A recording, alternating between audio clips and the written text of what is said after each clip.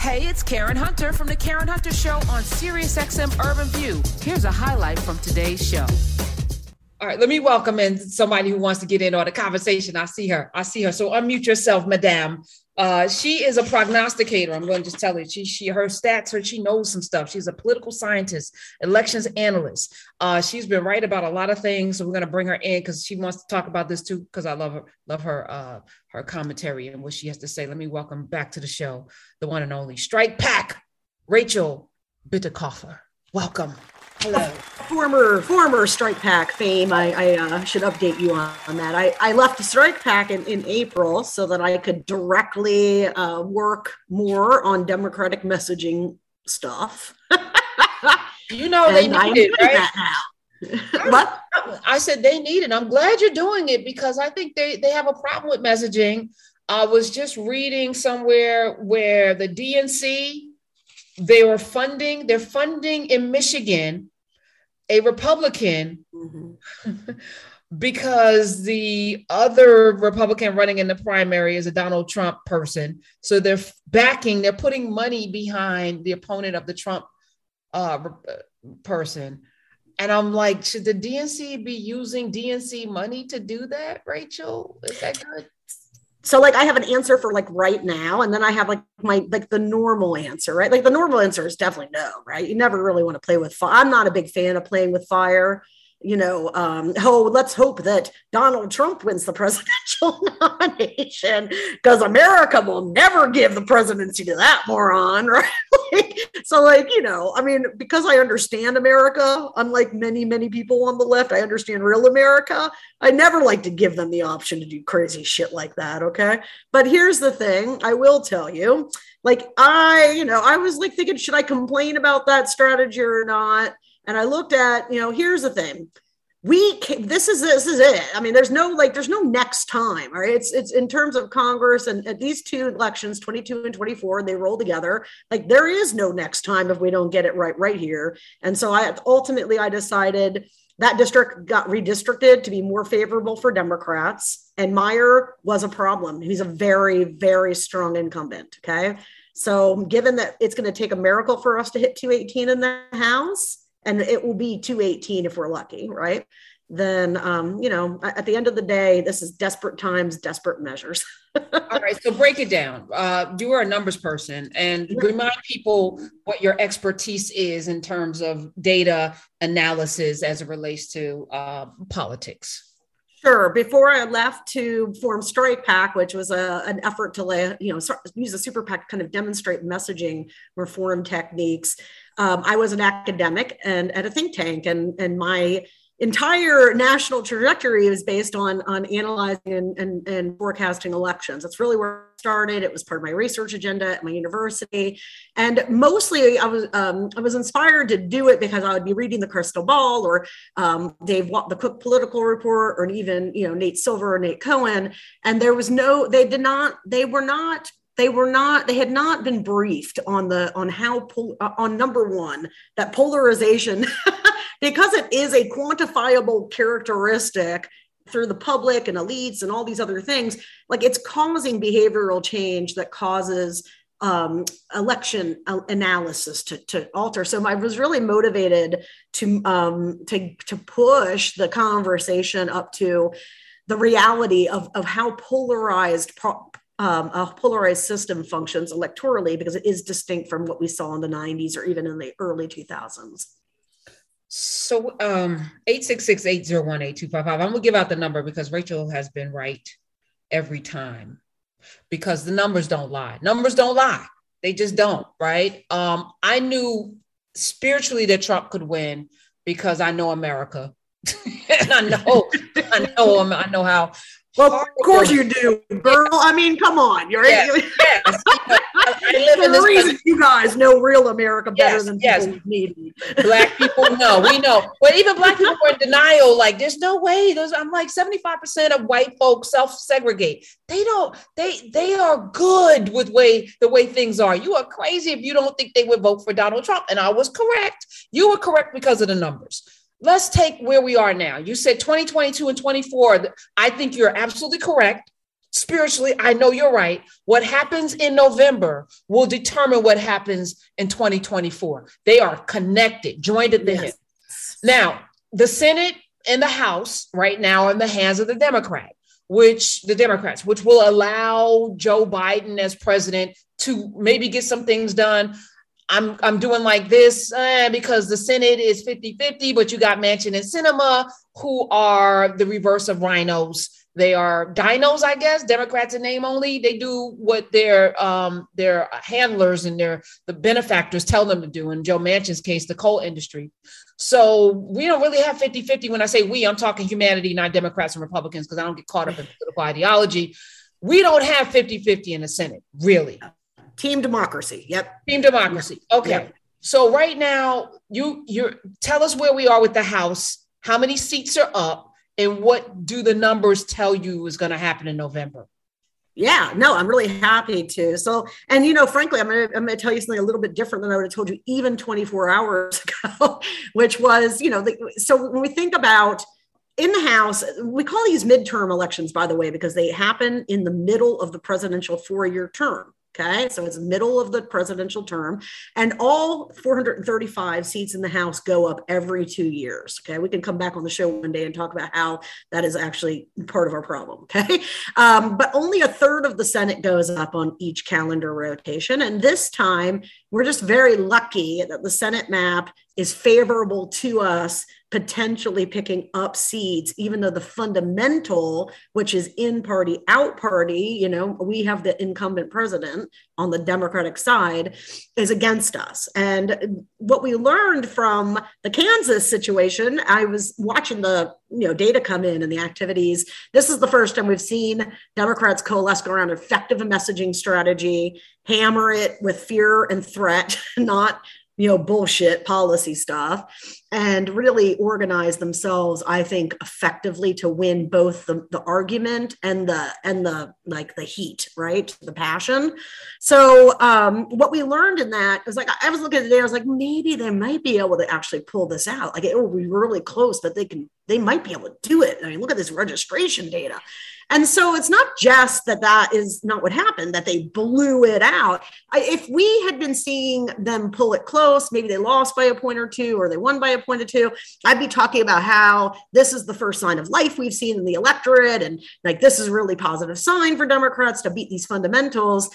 But because they whopped their asses so bad with it, it was an ass whopping, dude. That's a good old fashioned ass whopping. It's actually much more suggestive that the energy, the angst factor on the left, because of Roe especially, but also because of the Jan 6 stuff, is high still, very high, and it can be reanimated with the right strategy. And that really is what it's going to come down to for us in 2022. The Democratic coalition, which includes our independent leaners, is the one that expands and contracts between presidential cycles and midterm cycles. And I'll just tell you guys, in the data, we see that biggest contraction come from minority voting populations and from young people. But now it's more Latino voting, because African-American voting has gotten so good, right? You guys are killing it because you don't want to fucking live in a shithole fascist hellhole, right? So, so in any case, what we're looking at now is a favorable Senate map and potentially the kind of dynamics we would need to hold the House. And these are two holds, guys, that are absolutely critical, because you may not love what comes out of Congress, but I can guarantee you, if you knew what I knew about polarization, and especially the GOP, strategy of opposition government denying the majority any victory, then you would feel pretty good about what they've managed to do with 2 votes that are, in centrist states or whatever, right? They have managed to get quite a bit done, considering that we're really trying to hold on to the bag and keep our clothes from falling off right now. So President Obama was elected in 2008. The midterms happened. The backlash was, we got a Black president. Let's deny him everything. make him a one-term president, and we're going to now have a strategy. Let's bring these weird people with tea bags on their hats and don't tread on me. Let's galvanize all of the wackos and the racists. Let's get them, together, because they see the boogeyman now, and he's a black man, and it happened. And we told you it could happen, that black people are going to raise up and they're going to be in power and they're going to enslave us and they're going to take your children. They're going to do all of these things. And they're going to rape people, birth of a nation. They were right. And people showed up. They got passionate about it. And he lost the Congress, right? Yeah. And but got reelected, which was interesting, right? And it's because in 2012, Obama was on the stomp, and he was the thing, right? In 2010, luckily, I think the Democratic Party is starting to figure this fucking thing out, right? In 2010, they wouldn't let Obama come and campaign. Instead of leaning in to the fact that for 50 years, we had been trying to reform healthcare. And the moment that Obamacare was signed, the system improved for everyone, even if they're too, not informed to know it improved for them, okay? And they should have been running on this major monumental achievement for the progressive base, and they should have been tying themselves as closely as possible to Obama, because it doesn't matter if the opposition says, hey, don't vote for Democrats because they're with Obama and Obama sucks, and then your message is, yeah, God, I don't know that guy. When then what you're doing, number one, is you're screwing yourself electorally, but number two, you're reinforcing Republican branding against you, the party, the president that leads your party, and it's so devastatingly bad to do. Now, Joe Biden's not Barack Obama. Right. By that, I mean, he's not Barack Obama. There's nothing sexy about him. He's gaff all day long, get COVID twice, fall off a bike, he'll say some things. And his approval ratings in the toilet. So having him out there is not necessarily helpful, because so many people look at him as doddering and, a curmudgeon. So how big is Roe v. Wade? First, let me just stay there. How big an impact is the overturning of Roe v. Wade? What do the numbers say, Rachel Bitecofer? Well, I will say this too. I put this out on my Substack. If people want to read it, you can do it for free. So don't subscribe unless you have lots of money to waste. But anyway, you can read. And I talk about why is Biden less popular data-wise than Donald Trump, right? When by any objective standard, Biden's doing quite good. He's very stable. And Donald Trump was a hot mess the whole time. And I walk through, listen, guys, it's because of how polarization is asymmetric. So it's much worse on the right than it is on the left, which is why the right is ready to overthrow the government. But one of the ways that it matters is on the left, there's still a chunk of people who would identify with Democrats or lean towards Democrats, who are willing to say, I'm mad at Joe Biden. Okay. That doesn't mean that they won't vote for Joe Biden. It just means that, unlike with Republican survey respondents, and we saw this the entire Trump tenure, it was always 90% approve. It doesn't matter what the hell he had done, dude. He could have, burned a village down and he would have had 90-10 approval with Republicans. But when you look at Biden, he's at 80-20. And that's because that polarization, hyperpartisan tribalism is less on this side of the aisle. 866-801-8255. I don't want to, hog up. Rachel. I love talking to you because, it's straight no chaser. You're gonna get it. You're gonna get it. You're gonna get it raw. You're gonna get it real. And again, it's about the numbers. So you remove the emotion from it. People can be emotional about what you're saying, but you are looking at data, and your data has not been wrong thus far. So, what percentage point would you say the overturn of Roe v. Wade will, impact? You talked about Kansas. I think the best way to explain it, honestly, girls, is this, okay? If it wasn't for the evisceration of Roe v. Wade, something that Mitch McConnell was probably spent all night crying into his pillow about happening, as I tweeted about that night. I was like, there's nobody in America right now more sad about Roe being overturned than Mitch McConnell, because it is going to change the dynamics, right? So if it had never happened, ladies, what I'd be doing now on all my media and everywhere I go is telling people the hard truth, right? It's going to take a miracle. We're probably going to lose both chambers, and maybe we can hold on to Michigan and Pennsylvania governorships and have 2024 be a free and fair election if we're lucky. Now, because of Roe, what I suspected was it was going to be of such it had to be keep in mind the Jan 6 stuff doesn't move public opinion or activity. So wait, pause and say that, because I've been saying that. I don't think people give a damn. Everyone that's tuning in, millions of people, there's a lot of numbers of people watching it. There's like 100 million people that didn't vote, right? So, and they're not watching it, or they're watching Fox, which is spinning it a different kind of way, because that's the number. No, they're not even covering it. Yeah. Right. I mean, the take on the right from all the conservative media ecosystem the whole time for Jan 6 commission has been, it's a total bunk. They can't even find any notable witnesses. And that's what they tell their viewers, and their viewers who psychologically don't want to be made feel bad, they don't go and look to try to prove it wrong, right? So it is, so here's what I will tell you. The difference with abortion versus Jan 6 is that women personally are affected by that. And liberals really hate when I tell them this, but no one's like us, okay? Like ideologically, like we are about 10, 15% of the electorate. And therefore, like the way to move you two, Jerry and Karen, I'm going to give a message about the collective good and how this is important to do for people who are disadvantaged or whatever, right? Because you care about the collective and can be motivated out of like, regardless of self-interest, but 85% of people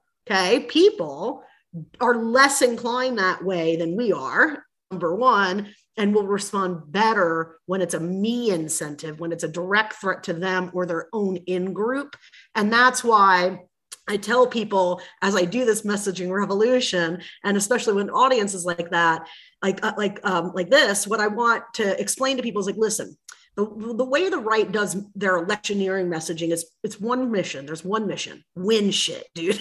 Okay. And that's why they went full racist against Obama. We can see it in the data, racism and sexism, much more than in economic factors determined Trump voting, especially for the de-aligning part of the electorate that could like swung to Trump.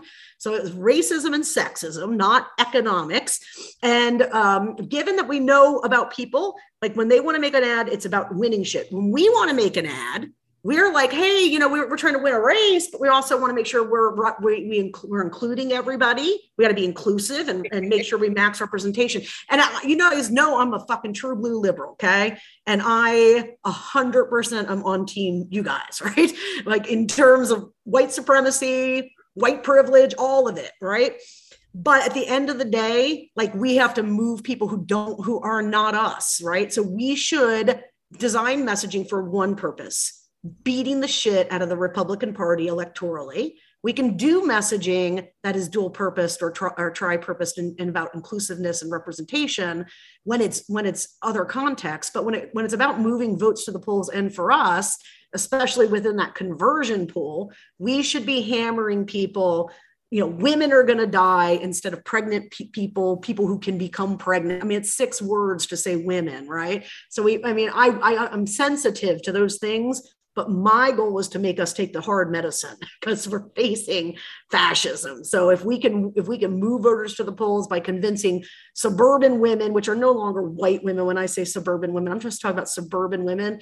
We need to freak them out about their reproductive freedom, about their own control of their body, about having equal protection under the law.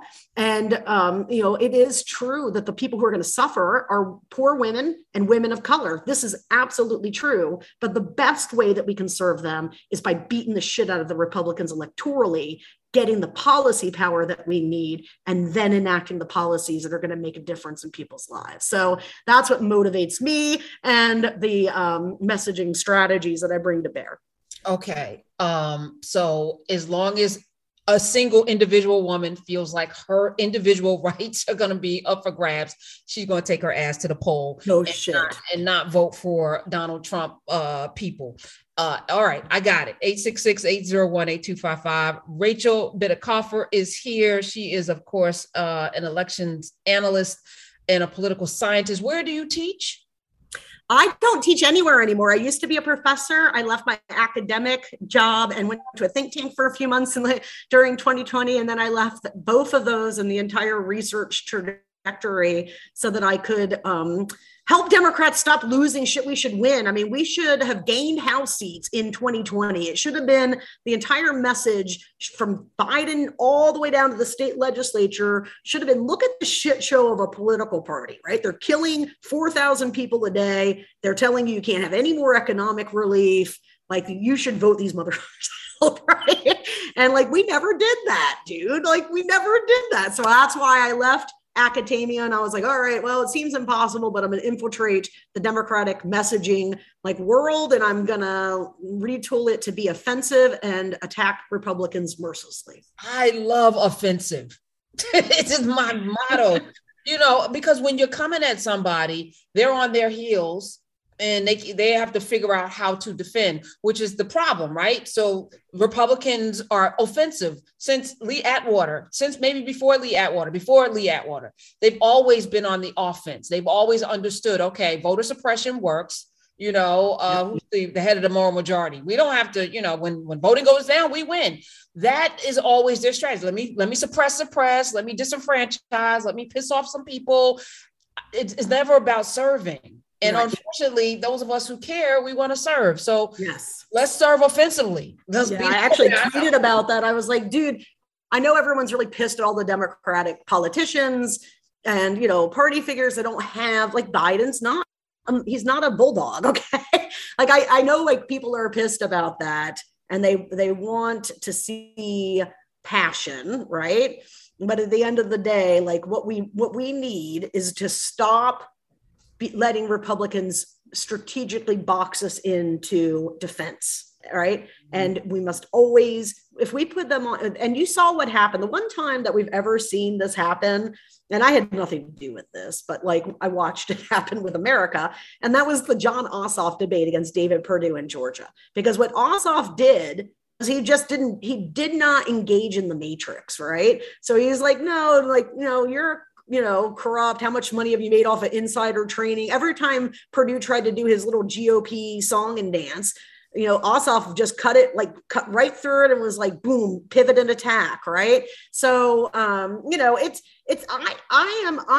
operate every day under assumption that the people that we're up against, the system that we're fighting right now is not only dangerous for Americans, it's dangerous for the entire world. It's the world's most, we just blew up that dude in Afghanistan with a cool ass missile with blades that pop out of it, dude. With a drone. I was thinking, so we got that kind of work. I'm wondering why is Ukraine still happening? Okay. I was just wondering, so we could just blow people up with drones, and we did that. But at the same time, Rachel, we didn't care. Like, America's over the Taliban. I feel like most Americans are not invested anymore in the Taliban being a boogeyman, when the boogeyman is somebody that's going to ride into Buffalo and take out your grandmother, or go into a school and take out babies, 6-year-olds in Uvalde, Texas. Yeah. So the Taliban is not the boogeyman. The boogeyman's in America. The homegrown terrorist is way scarier for us. So that we did that. I'm feeling like we're doing 1990s and 2000s politics. We took out the Taliban. Like, that's not motivating anybody to come vote for you, sir. I'm sorry. Dude, I feel you, man. I can't even fucking imagine, be honest with you, what it's like to be Black in America right now. I know that I am better at emphasizing with that situation than most white women are. And it's because I'm number one, I'm not an asshole. Number two, I've had a lot of weird life experience. So I've hung out in some weird shit, and I've seen some weird shit in my time. I know what's up with the police officers. I know how they operate. So, what I will tell you is this: I'm motivated by the fact that I understand if we fail and they take power, they're going to use it to seize permanent power, and the people will die. And those people will be the people who cannot get away. Okay. It will be poorer people. It's going to be people of color. And we owe it. We fucking owe it not to let that happen. Not to let that happen. And if I have to appeal to the electorate in certain ways that are untraditional for leftist type advertising in order to ensure that these people do not seize power, then I'm going to do it. Well, I'm depending on you to do it, Rachel. You have to be our, you have to John Brown this. Rachel Bitecofer, you have to be the John Brown, minus you not being here. Question. 866. I feel like, and I'm gonna give out the number 866-801-8255. You're listening to the Karen Hunter Show. Dr. Jerry is here as well. She said her brain is spinning. Rachel's dropping a lot, but she always, it's. I promise you, it's truth. It's based on numbers. She knows what she's talking about. Should Biden? This is my dream. All right. So I had a dream that Biden would pick Kamala Harris. I actually said it way before the election that that would be the ticket that would win. I said Biden should, cough, tap out. I'm tired.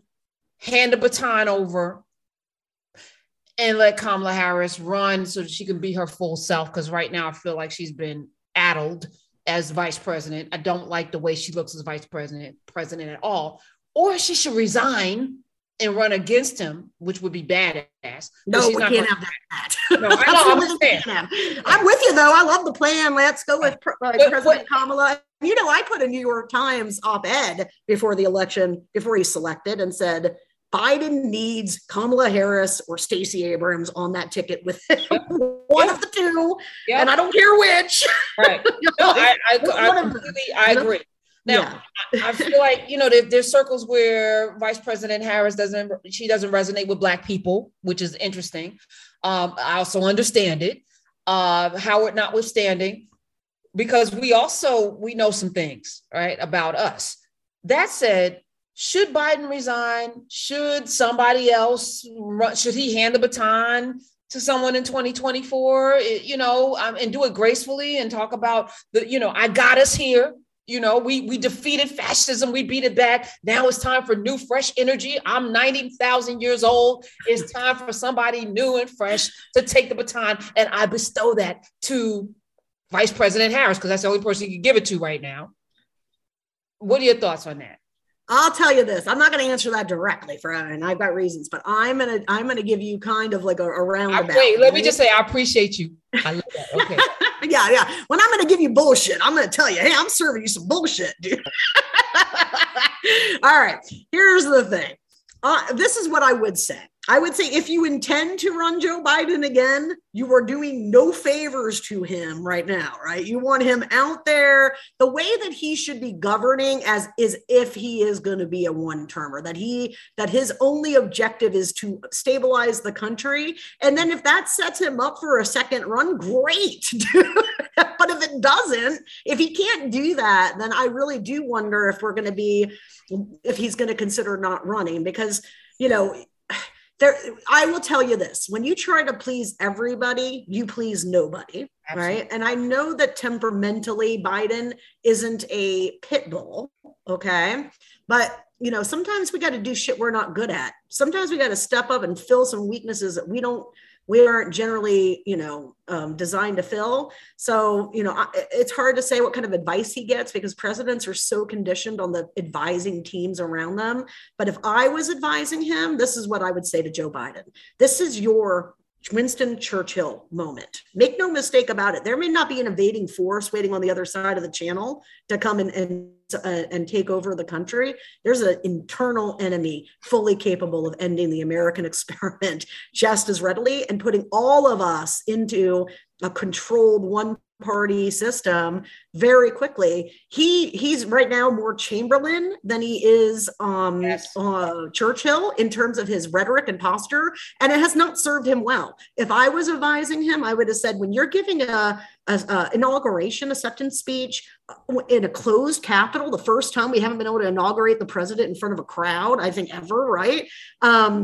under armed guard after a violent insurrection on the Capitol, that's probably the moment to say, listen, I've spent months on the stump and I have all of these great things that I want to accomplish for America, but I'm going to be real with you guys. This is a fucking mess, right? We just had the outgoing president try to disrupt the transfer of power, and we have a lot of stuff that we're going to be sorting out. So, I wanted to run and think about student loans and all these other things, climate, blah, blah, blah. But right now, the ship is breaking apart, and my job is to hold on to the ship, right? Steer the ship,